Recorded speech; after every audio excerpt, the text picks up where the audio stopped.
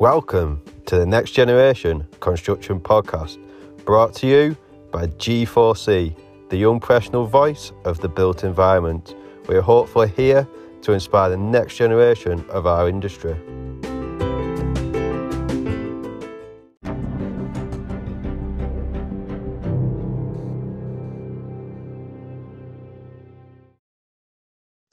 Hello everyone, it's Demi here. Welcome to the Next Generation Podcast.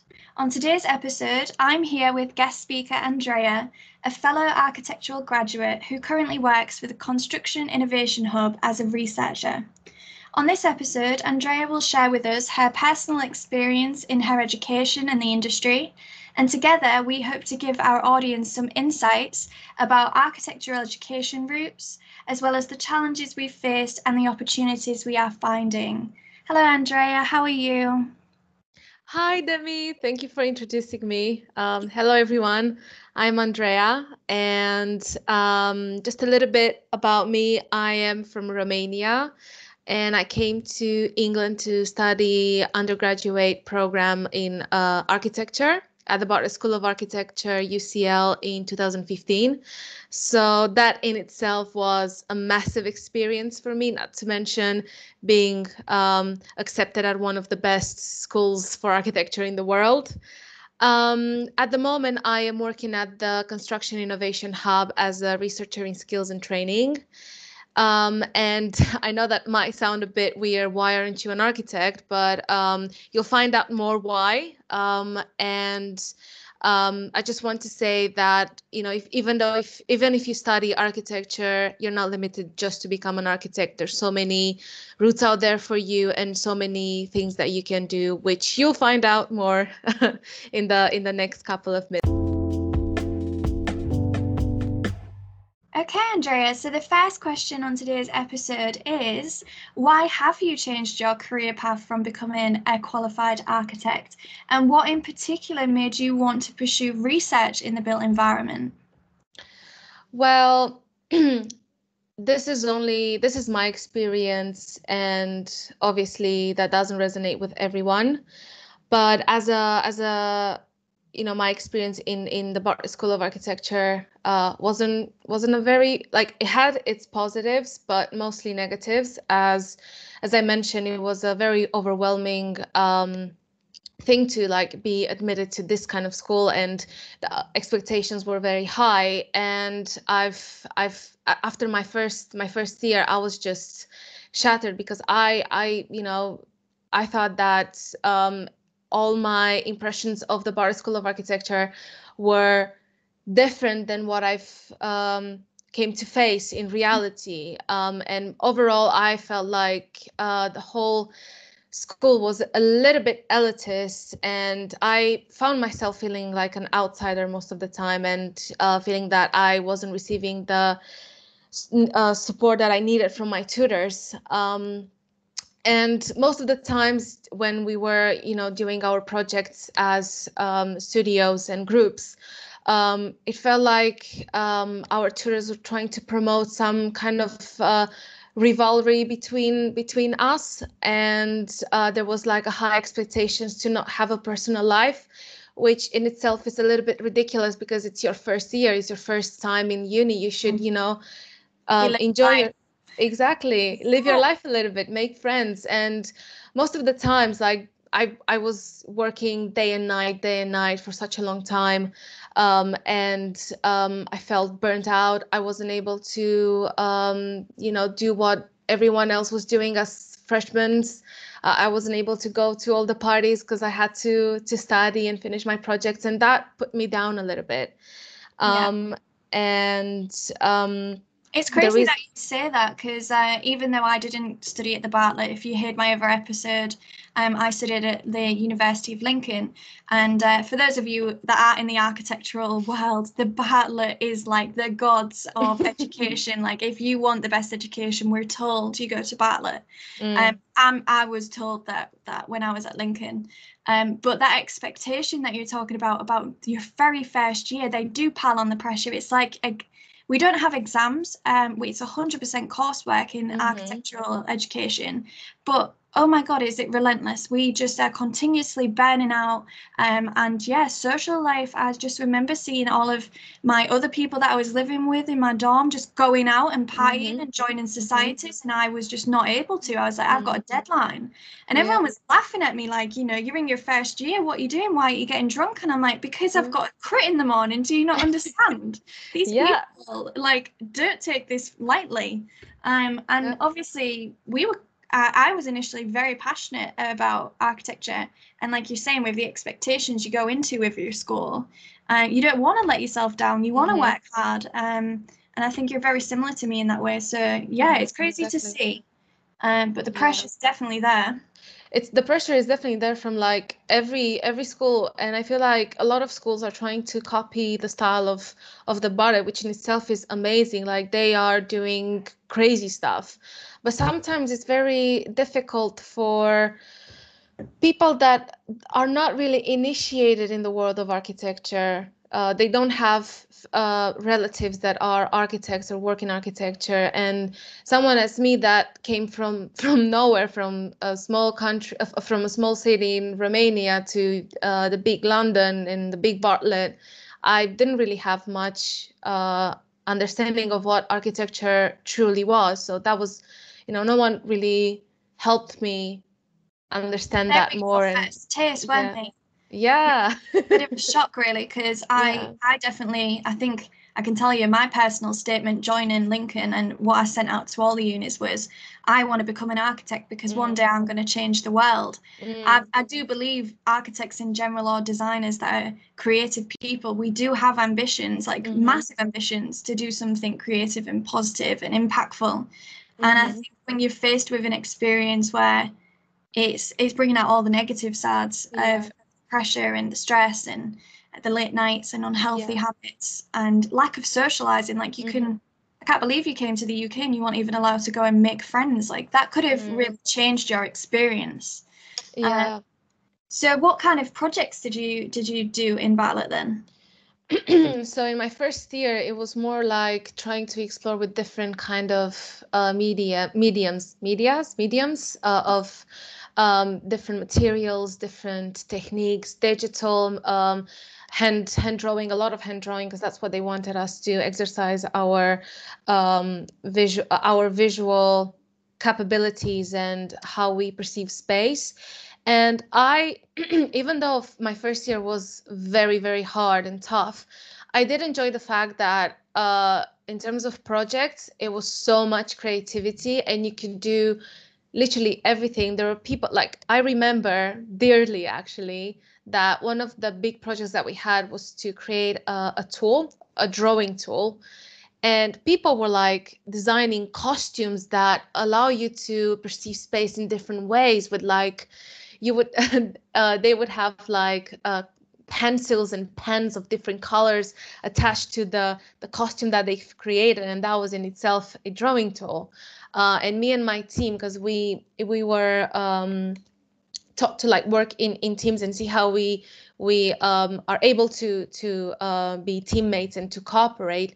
We designed a kind of like glove that would like first survey what the landscape that you were, the different part of the landscape that you were feeling, because you basically couldn't see what you were feeling. And then while you were feeling the landscape and all the shapes and forms, your movements were like your hand, on your hand there were attached some charcoal bits, and they would create like some kind of like draw, like indirect drawing. Indirect drawing of like what you were feeling. So that was our drawing tool. I know it sounds mad. I don't know if I've done what architecture school is. I swear to you, when I first started, they did something very similar to me. They wanted us to create an exhibition space that made people feel different types of emotions, and they made us pick these emotions out of the hat.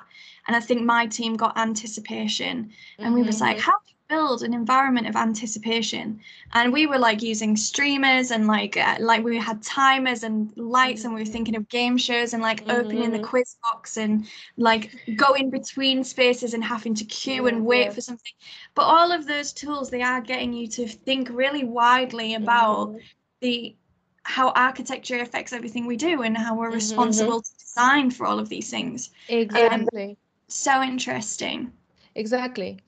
Okay, that's so great to hear. I can't believe how much similarities we have in our experiences. But just getting back to the question, what was it about was it your education? What made you change your mind that you wanted to become a researcher and not continue on the architectural education? That is that is actually a really good question.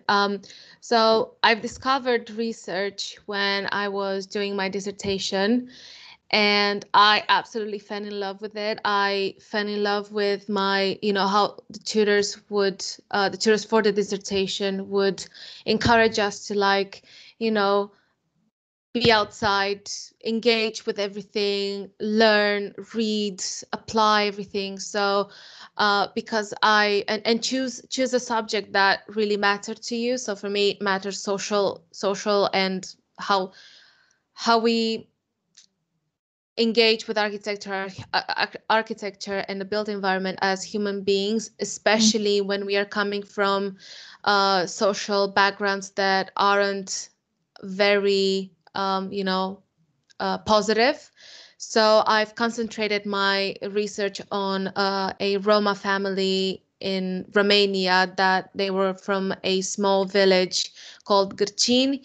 And I've, applied everything that my tutors told me to do, all what research means. And I've, lived with them. I've studied the way they were engaging with their home, and how they were constructing their home to protect themselves from Romanians that were putting them down, and creating that kind of spatial and social segregation around that village. And that was what made me think, well, maybe research is the way to do it. And it's my path. And I've also fell in love with Jane Randall, which is an amazing writer, and she's a tutor at the Bartlett, and I highly recommend reading her books. I definitely So, will. yeah. I am a serious bookworm. You've already told me about her, but I'm so excited to look into what she's done. And I think architecture, like you're saying, it isn't just about building and designing. Architecture is about learning. And I still think research is a massive thing that I'm interested in. And who knows where your career can go to. Yeah, I agree. Okay, so question 2 for you is, what changes do you think should occur in the way that architecture is being taught in the UK? Oh my goodness. There's so many Just a things. small question. Just a tiny question. Well, I would say, the approach to mental health and the expectation to sacrifice your personal time. That is a really big one. I don't think I've been as supported for my mental health throughout my university. And one thing that my uni didn't really like is you taking extenuating circumstances, and I've never taken one because from what I observed, again, this is my personal view on the matter, so things can be different for other people. If you were taking an extenuating circumstance to do your to deliver your projects or so on, Bartlett wouldn't reward that. Like, it would seen as a weak thing to do from a student. Like, people would be rude to you, would say that, oh wow, why didn't you, what did you do with your time? Like, all we do is learn. Why didn't you finish your work in time? What do you get extenuating circumstances for? If you would go to the head of the department and say, look, I have a problem, I'm not feeling well, I don't know if I can continue this, I need a break, I need something, like I need my life a little bit. Yeah. You wouldn't get any kind of reward. You would get any kind of support. You would get something along the lines of, well, why don't you sleep more?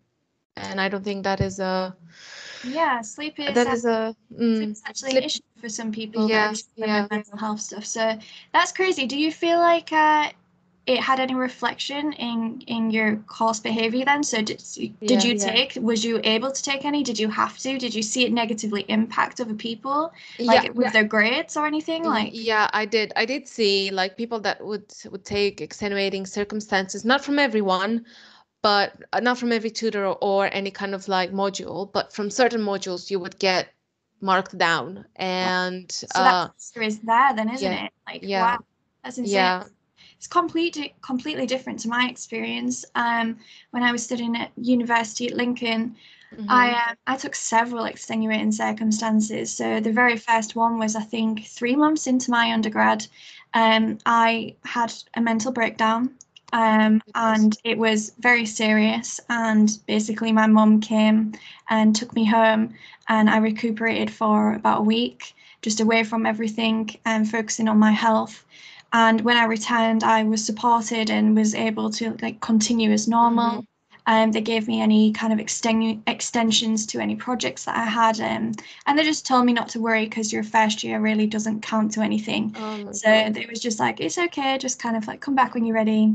And then they also helped me to connect up with the wellbeing support teams at the university, and I got help. And I must say, like, my recovery, I won't lie, I'm not fully recovered from mental health issues. Mine in particular is about anxiety and sometimes depression. And especially, I think, in the job that I do, in the role, perfectionism and dealing with stress and pressure, it brings out a lot of your anxieties. You're constantly criticizing what you're doing in order to move forward.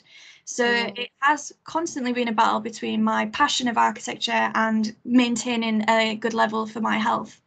And I had many other things kind of going on as well. But in my final, I think, I'll just, before I skip to my final year, but in my first year after I finished, I went back to my second year, and I knew immediately I still wasn't well enough. So I ended up taking a full year out, and I was devastated. I thought that I had failed at life. I thought that I was never going to be an architect, and what a weak person I was. And after a while, I was seeing a counsellor, and I basically got a job working at Tesco's. And I built my self-confidence back up, and I started realising that it's not the end of the world to take a break. And in fact, it gave me perspective on what I wanted from my undergrad. So rather than all this pressure that the tutors wanted from me, what did I want? What did I want to get from it? And I went back into my second year and just excelled. Like, it wasn't always straightforward, but the reward was there for me. I started to understand that the balance between my mental health and architecture was needed. But that being said, even towards my third year, I practically killed myself to finish my degree.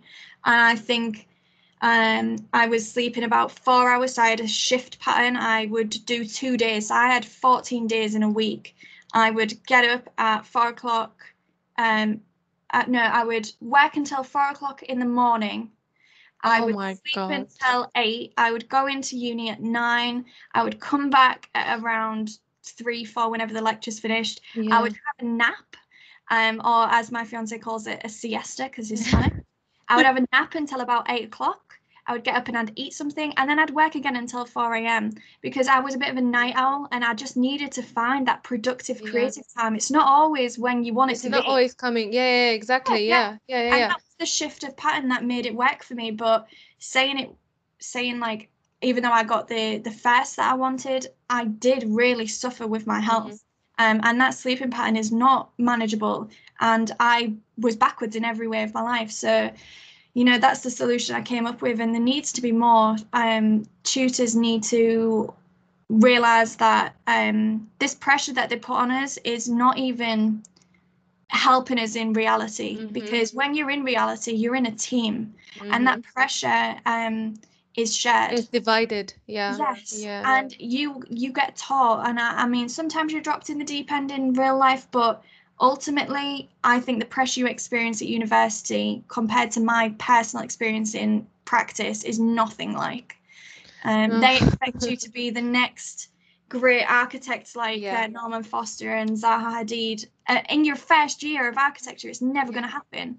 But what it's was nice your for them to experience like it's nice for them to like make you feel like that, you know, like you can be that, but they don't do much after from creating that kind of like image and desire. They don't really do much to support it. Like they just expect you to know the answer to everything and like find weird and intricate ways to look at reality and do your own, like how you do your projects and what you do your projects on. So prepare you to deal they with don't, stress, and they don't prepare you to deal with real life architecture. no. They're in a And if you fantasy think, world sometimes. yeah, and if you think about it, as you said, like in a practice on a project, they're like 20 people working. Well, probably not 20, but 15 people working, all having different tasks that get that project completed. And why don't we do more of that in during uni? Yeah. Do Why you don't think your we? experience of that really then changed the fact that you haven't wanted to pursue it? Like, what was your first experience in the real world of architecture? So I've had 6 months of experience as a part one architectural assistant in a small practice. And, um, I thought that, okay, university is over. Now I'm a working adult, which means that, I go to work from 9 till 5, and then after 5 is my free time. Absolutely wrong. Wow. Yeah, I didn't have it bad, but I know some friends of mine that were going into work even on Saturdays and Sundays, working until 10. But in my practice, even though they were like against working after hours, people would take their laptops home and they would work from home. Mm. And they would be like, online at 8 or 10, 11, sometimes 12 if there was a deadline. And I don't think it's healthy. I think, I'm happy that you finally have like a very good experience of, in the real life, in the practice where, Yeah. you have that kind of divide between work I do, life and yeah, personal but it's life. changed again. I mean, we've Mm, just all experienced this massive shift, everyone working from mhm, home, and I can feel that tug on the balance again between mm, life mhm. at home and Oh yeah, work. definitely. So Yeah. I think it's so important now, tutors and managers, to educate young people in coming into this industry of architecture that switch off time is important, because like we said, you don't always get the idea you're looking for because you're Mhm. sat there in front of a laptop, like Yeah. pulling your eyes out. Sometimes it's when you're on a walk or when you're talking to Yeah. a family member that that idea comes to you. The pressure Mhm. is not helpful. It is negatively impacting Mhm. our ability to even concentrate. So I think for all of those people out there that are either experiencing super stressful undergraduates or masters in architecture and wondering what real life practice is about, if you are in a practice that is overworking you and not supporting your mental health, please do go out and try and find that support, because Yeah. life balance is a part of becoming a great architect. We Mhm. need to be able to experience life in order to make it better. Exactly. You couldn't have said it better. Honestly, like talk to your managers or line managers, talk to the mental health advisors in your practice if you have any, All right, you um, and learn to say no. Like you can't do it all, and don't sell your soul for architecture, because you have to live as well in order to create. So yeah, yeah, 100%. yeah.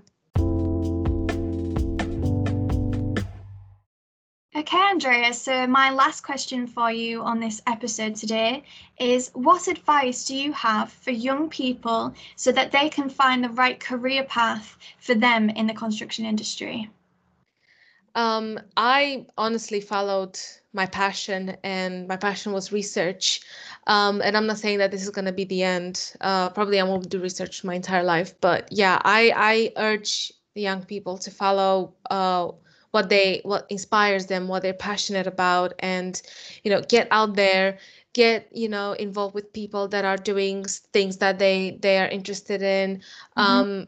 get talking, join LinkedIn and any other kind of like social platforms that allow you to network and connect and be, kept on the loop with the events and things and talks that are happening in the industry that you want to do. You don't have to do architecture, even though you've studied architecture. There are plenty and plenty of routes for you to go around it. And at the time, for me, it wasn't an opportunity, but I would say that apprenticeships are a godsend. Honestly, they are.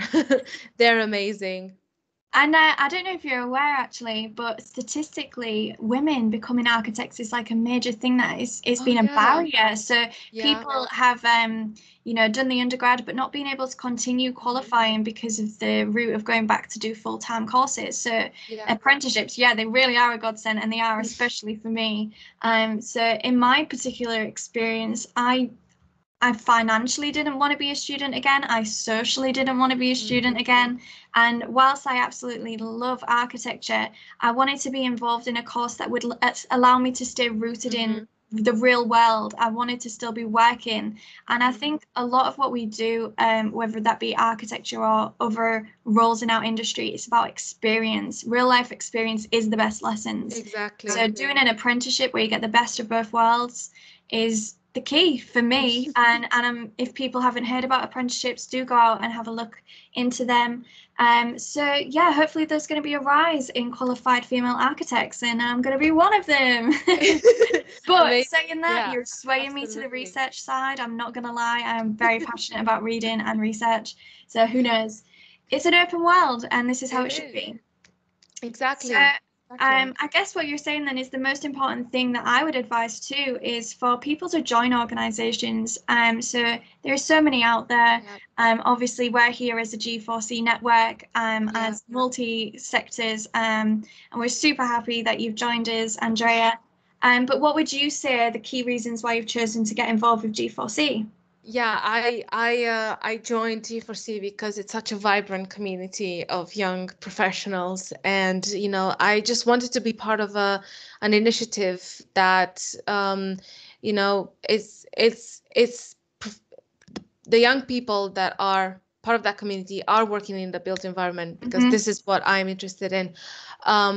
And they are active and they're engaged and they're trying to positively change the industry, bring awareness on key areas such as inequality, such as like mental health and the problems that we face with that, the different routes that you can take to become successful in this field. Because it's an amazing place to be in. And it's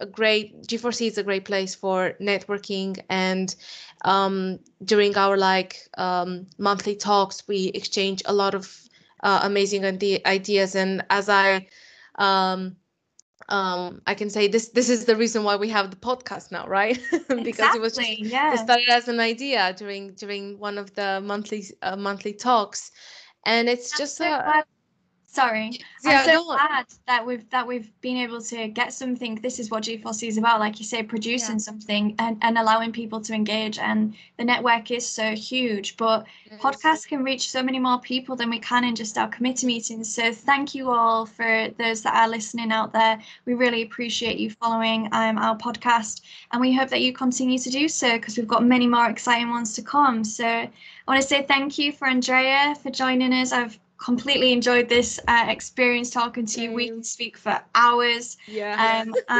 we hope everyone enjoyed this.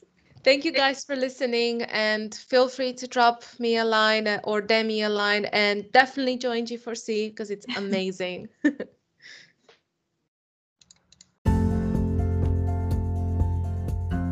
This was a Next Generation Construction podcast brought to you by G4C, the young professional voice of the built environment. We are hopefully here to inspire the next generation of our industry.